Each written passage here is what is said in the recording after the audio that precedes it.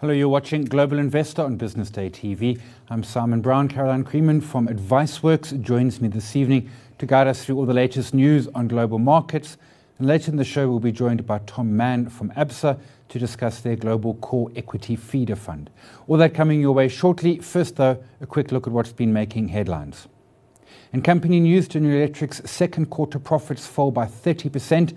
This due to weakness in its power and renewable energy businesses, which delivered a 58% plunge in profit. On the plus side, helping to offset these losses were gains in its aviation, transportation and healthcare businesses. The company reaffirmed its financial outlook for the year, saying that it continues to expect full-year earnings of between $1 to $1.07 per share. Staying with quarterly results, Microsoft's fourth quarter earnings has shot to new all-time highs as its market cap has now topped $800 billion, with the company looking sure to cross the $1 trillion mark over the next 12 months. Revenue exceeded the $100 billion mark for the first time this year, driven by the company's efforts to reinvent itself as a major player in the cloud computing space. Amazon's web servers, however, has been the market leader in the cloud computing market, but Microsoft is increasingly cementing its position as a strong second ahead of its rival Google. In looking at M&A activity, Comcast dropped its $66 billion bid for 21st Century Fox's entertainment assets, clearing the path for Disney to buy Fox's movie studio, cable channels, National Geographic, and Fox's regional sport networks. Comcast, however, says it will still try to buy European broadcaster Sky to boost its international footprint. Here's more on that. Comcast dropped its $66 billion bid for 21st Century Fox's entertainment assets, but it said it would still try to buy European broadcaster Sky to boost its international footprint. Comcast conceded to Walt Disney, which last month sweetened its offer for the Fox assets to over $71 billion. It de-escalates one of the media industry's most high-profile confrontations, pitting Comcast Chief Executive Brian Roberts against Fox Executive Chairman Rupert Murdoch and Disney CEO Bob Iger. Phoenix Group Chief Economist Max Wolf. For Comcast, it's probably good. Lets them concentrate on the must-have asset and keeps them out of a long, drawn-out struggle that they're likely to lose. And they've added some debt to the balance sheet of late. They've been pretty acquisitive, so might be time to take a pause and see how well they are going to do at integrating all the assets they've already purchased. Shares of Comcast and Disney rose on the news. Fox and Sky fell. Benchmark Capital CEO Kevin Kelly. Comcast has rebounded. It would have been nice for them to acquire Fox's assets, but they didn't need it. They actually need Sky more. And with Disney, what's nice for them is that this removes an overhang for them, especially for Bob Iger and succession concerns. With a bid for Sky, Comcast is entering another war with Fox, which owns 39% of the company and made an offer for the remaining share. But Comcast is willing to pay more, valuing it at $34 billion. Caroline Creeman from AdviceWorks joins me. Caroline, thanks for joining us.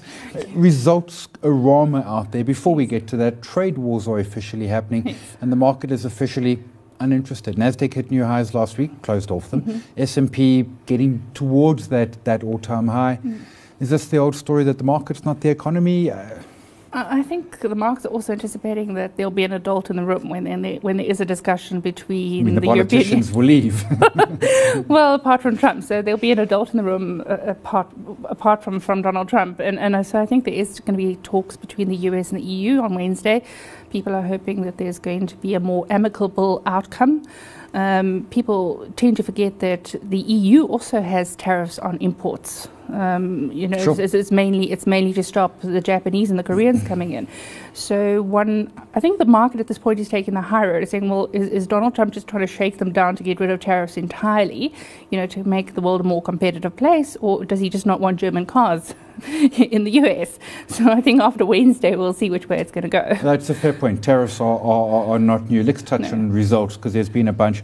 Microsoft, which for a very long time was just a useless company to hold. I think the share price did almost nothing in late 90s into around 2010. Satya Nadella arrives and just reinvents it.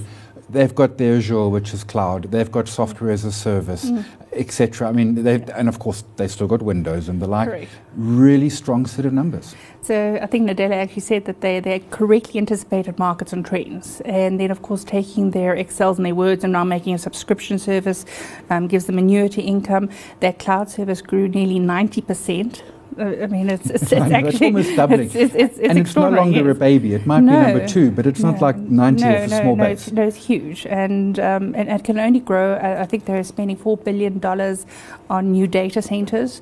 So, and that's really just coming out of cash flow, which this company has. and so unlike a lot of the FANGs, it actually has a good cash flow. And sustainable cash flow. It's very much, I mean, in a sense, it's a FANG because it's tech and because it's booming. But truthfully, it is very much old school. And I saw that interview with Nadella. 43 years old. 43 years old. And literally, under Steve Ballmer, really didn't do nothing. The interview with Nadella was interesting, where he said, look, they identified trends. Yes. Almost in a sense trying to say, it's not so much me, it's so much, but with respect, it is him. It's identifying the trend. It's doubling down on it. It's putting Office on iPads and Macs and etc. It is identifying those trends and following them. And it's quite interesting because, I mean, he came from within Microsoft, so you'd actually expect somebody from external to actually make those types of changes. So if you have to have super CEOs of the century, he's certainly one of them. Yeah, and I remember they did some hand-holding. Steve Ballmer was staying on the board to sort of monitor him from the corner, which didn't last very long when it turned out we didn't need Ballmer in the least. Moving to the other side of results, General Electric, which was, I want to touch on these bottom drawer stocks. Do bottom drawer stocks still exist? No. You can buy and hold for 80 years? I think you need to be very careful because, you're seeing how fast our industries change. I mean, the big stocks now are companies by and large that didn't exist 15 years ago. So I think that dynamic has changed. I think what hasn't changed is look for quality, look for cash flow, look for good management. Those things are eternal. Yes. But industries are not necessarily eternal. In the 80s, I was told 4 bottom drawer stocks. General Electric, General Motors, worse. Kodak, terrible. Disney, 1 worked out of 4. Not good. General Electric, the turnaround. I mean, apparently Jack Welch is stomping around, refusing to go on TV because he will swear. But since he left in 2000, the stock is down 3/4. Another tough set of results. Yeah, he was very old now. Yes. I think, and he's probably refrained from criticising his predecessors quite a lot. But, I'm not too sure about this turnaround.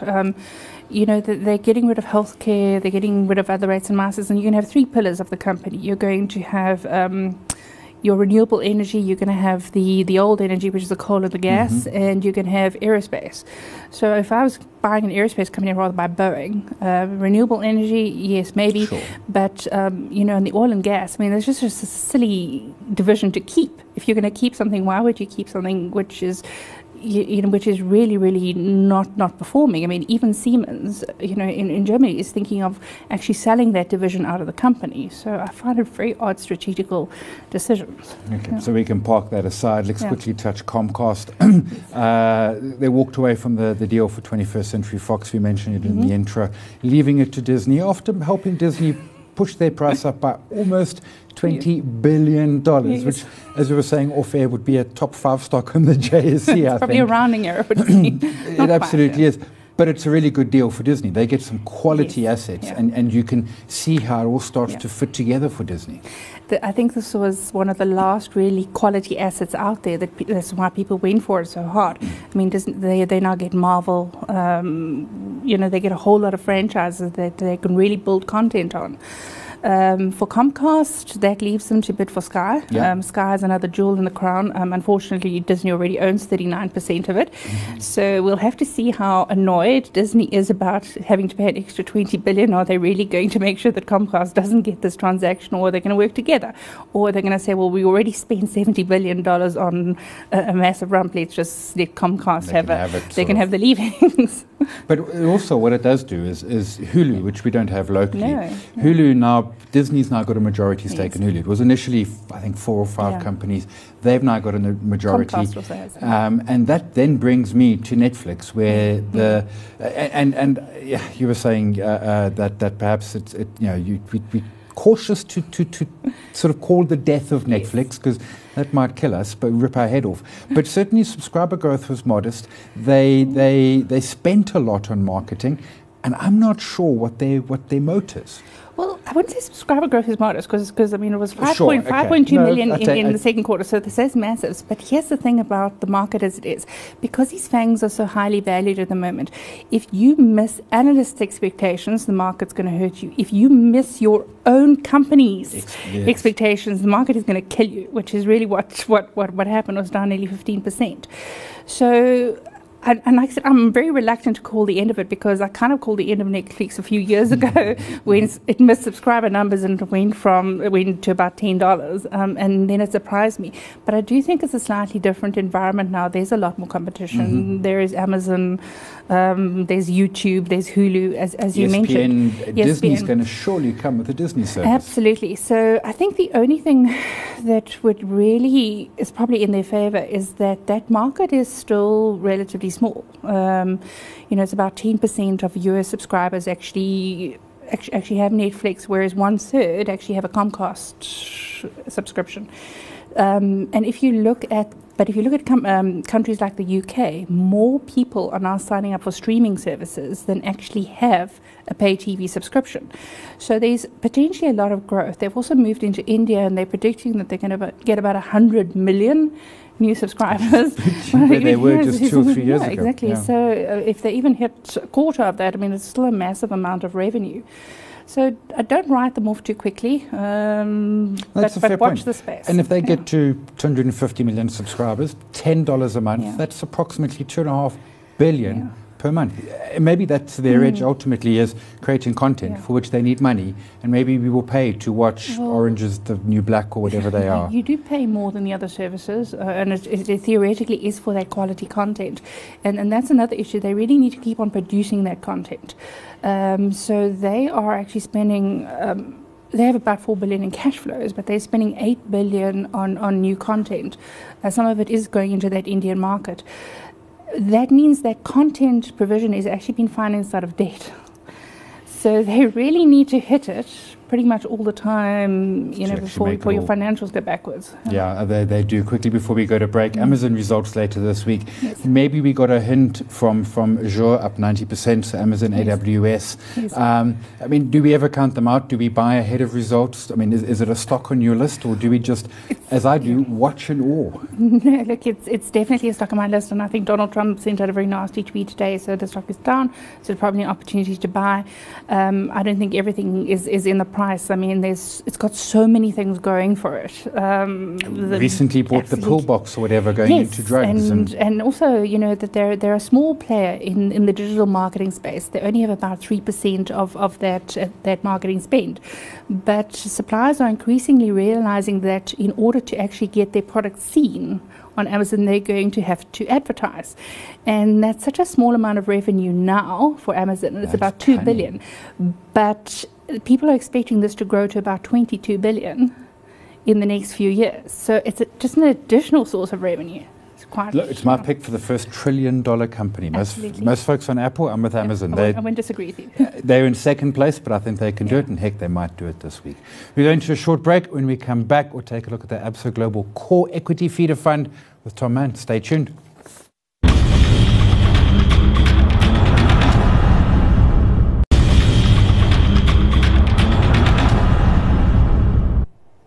Welcome back. You're watching Global Investor. Still with me in studio, Caroline Creeman from AdviceWorks.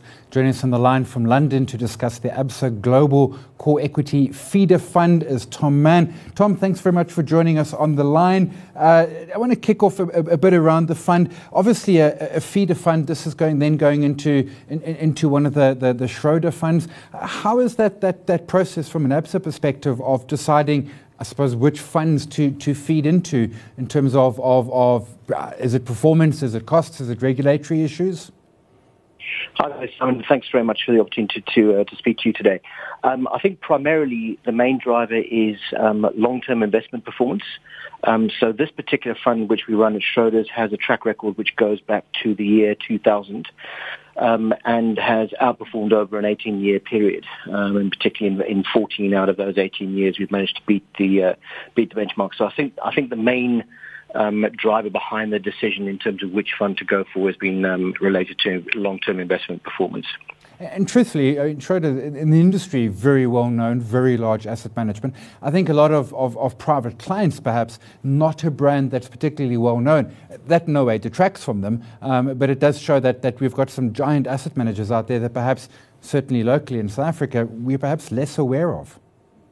Sure, absolutely, and I think this is something which certainly Schroders is very focused on. We realise that perhaps in South Africa we are less well known. We have people on the ground now in South Africa, but I'd point out we're an organisation that has a long history. It goes back to the early 1800s, where we've been involved in terms of helping people invest over a 200-year period. Yeah, okay, 200 years, that's a long track record indeed. Let's delve into it. The thinking behind the fund, is it more sort of bottom-up investing? Is it more top-down? Are you looking at geographies and looking for stocks there? Or are you just looking for quality and you're relatively agnostic as to perhaps the geography in which they're domiciled in? Well, I think a number of questions there. I think, first of all, it's fair to say we're very much bottom-up investors. But the way that we run things in QEP stands for Quantitative Equity Products. So effectively, we view ourselves as being fundamentally minded investors, but using the computer to do a lot of heavy work and a lot of the heavy lifting for us. And we view it very much as human beings are good at doing some things, particularly solving unstructured problems and, involving lateral thinking, etc. And then computers are also very, very good at doing very, very routine, mundane tasks. So we look to combine the best of both worlds, putting together the human being with the computer and coming up with an optimal portfolio. So effectively what we look for in stocks is we look for two things. We look for quality. And by that we mean high levels of profitability which are stable over time and a balance sheet which is appropriate for the business. And we also look for value. Therefore, we're looking for companies which are basically trading on some kind of discount towards intrinsic value. And then effectively using particularly a decision tree methodology, we look to trade the one off against the other using a computer. So effectively we end up having a portfolio which has a large number of names in it. Typically we run with about 500 names plus in this particular strategy. But that's very much an advantage of using the computer. The computer is able to highlight a number of different investment opportunities which we as human beings wouldn't be able to identify, particularly with regard to the number of opportunities that we'd be able to find. Yeah, it's a fair shot. I mean, in essence, if I'm understanding, your computer does, I suppose, the grunt work. So as an example, you would say, find me stocks with a debt to equity below 50 and an ROE above 20.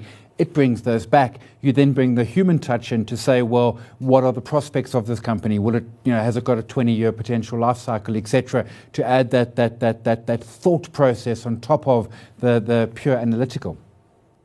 Sure, I think that's fair. I think that the point that I'd really emphasize is that I think quantitative investing is only able to do as well as the data it's able to use. So I think, and we in QEP very much think that you need a human being as part of the control in that process. So even though our models may suggest a large number of trades to us on a daily basis, at the end of the day, we have a human being who is literally pulling the trigger on every single trade. So I'm a portfolio manager on a number of strategies in our London office.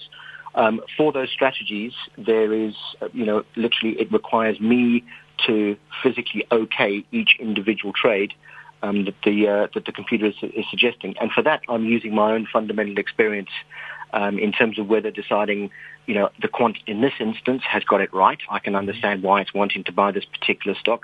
Versus in some instances, it might be that I turn the trade down and say, well, hang on, I don't think the quant is getting this particular instance right. We need to override the quant on this basis.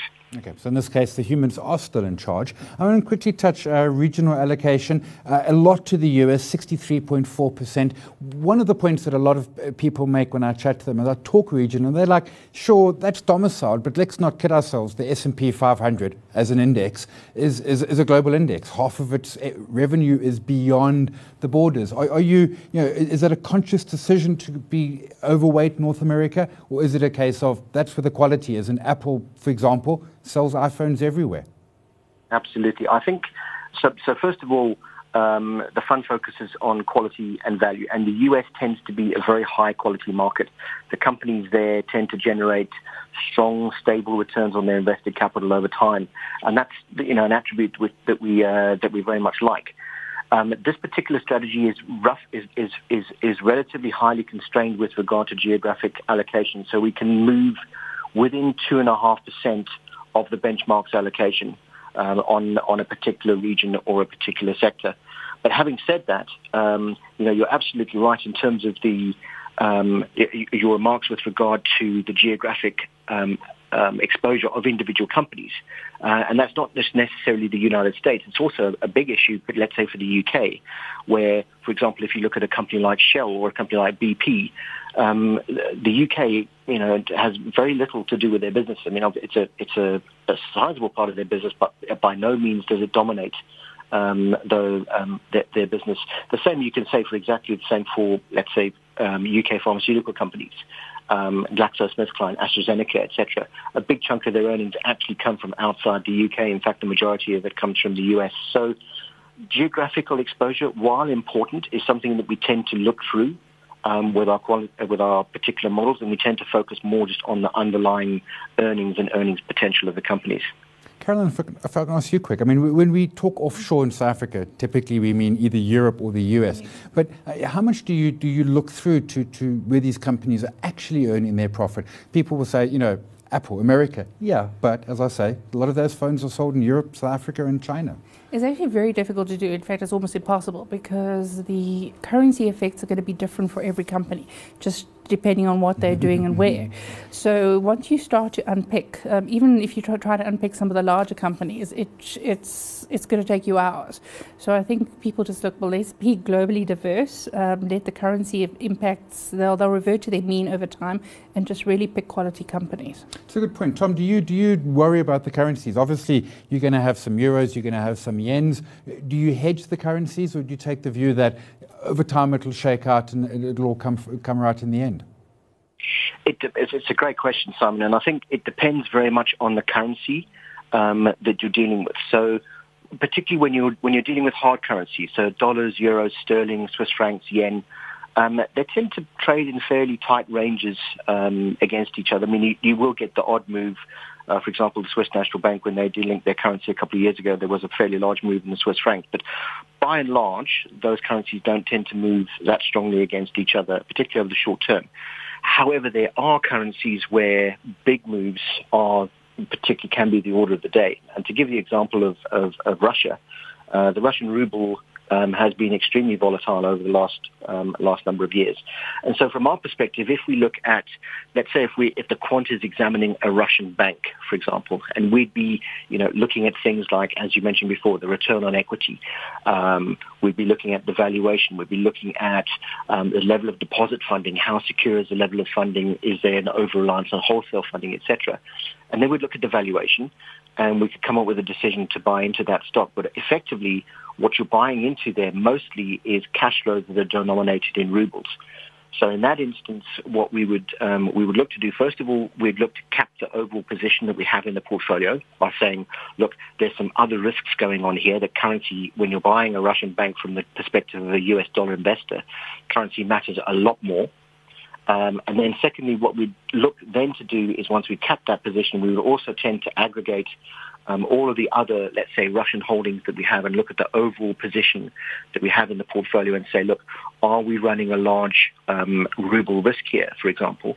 And that may be something which we would look to hedge in addition to that. Quickly before we run out of time, your top four holdings: Apple, Alphabet, Microsoft, Amazon, 7% of the fund, very tech focused. Truth is, we've seen already from Microsoft's numbers, they're continuing. These tech stocks are continuing to generate the profits and to generate proper old school cash flows. Sure, absolutely. And I mean, in terms of particularly in terms of a company like Apple, we have a quality model which evaluates the quality of the business, and Apple ranks very, very highly in that. And as you say, the profit generation there is strong, as it is with Alphabet. And even, I think you look at something like Microsoft, which you look at 10 years ago, you probably thought it was dead and buried in terms of its business in decline. They've managed to reinvent themselves, particularly with emphasis on the cloud, data centers, etc. And once again, we see strong earnings being generated there. So you are right. There is, if you look at global earnings about where the earnings growth is being generated, tech is where it is at the moment. Caroline, it absolutely, tech is where it's at. And this is not 1999. This is real stuff. We're talking Microsoft. These companies are making the profits. They have cash flows. They have cash flows. This is the biggest difference. They have cash flows. They have a business case. They have a market. They've got a growing market. So very much not like the tech bubble. No, not like the tech bubble at all. Actual, real, proper, not pets.com. No. Where the business model was to sell pet food at a loss and somehow turn that around. That's the show for this week. My thanks to our guests, Caroline Creeman, Portfolio Manager at AdviceWorks, Tom Mann, Portfolio Manager at ABSA. Thanks you very much for watching. I'll catch you same time, same place next week. Have a good evening.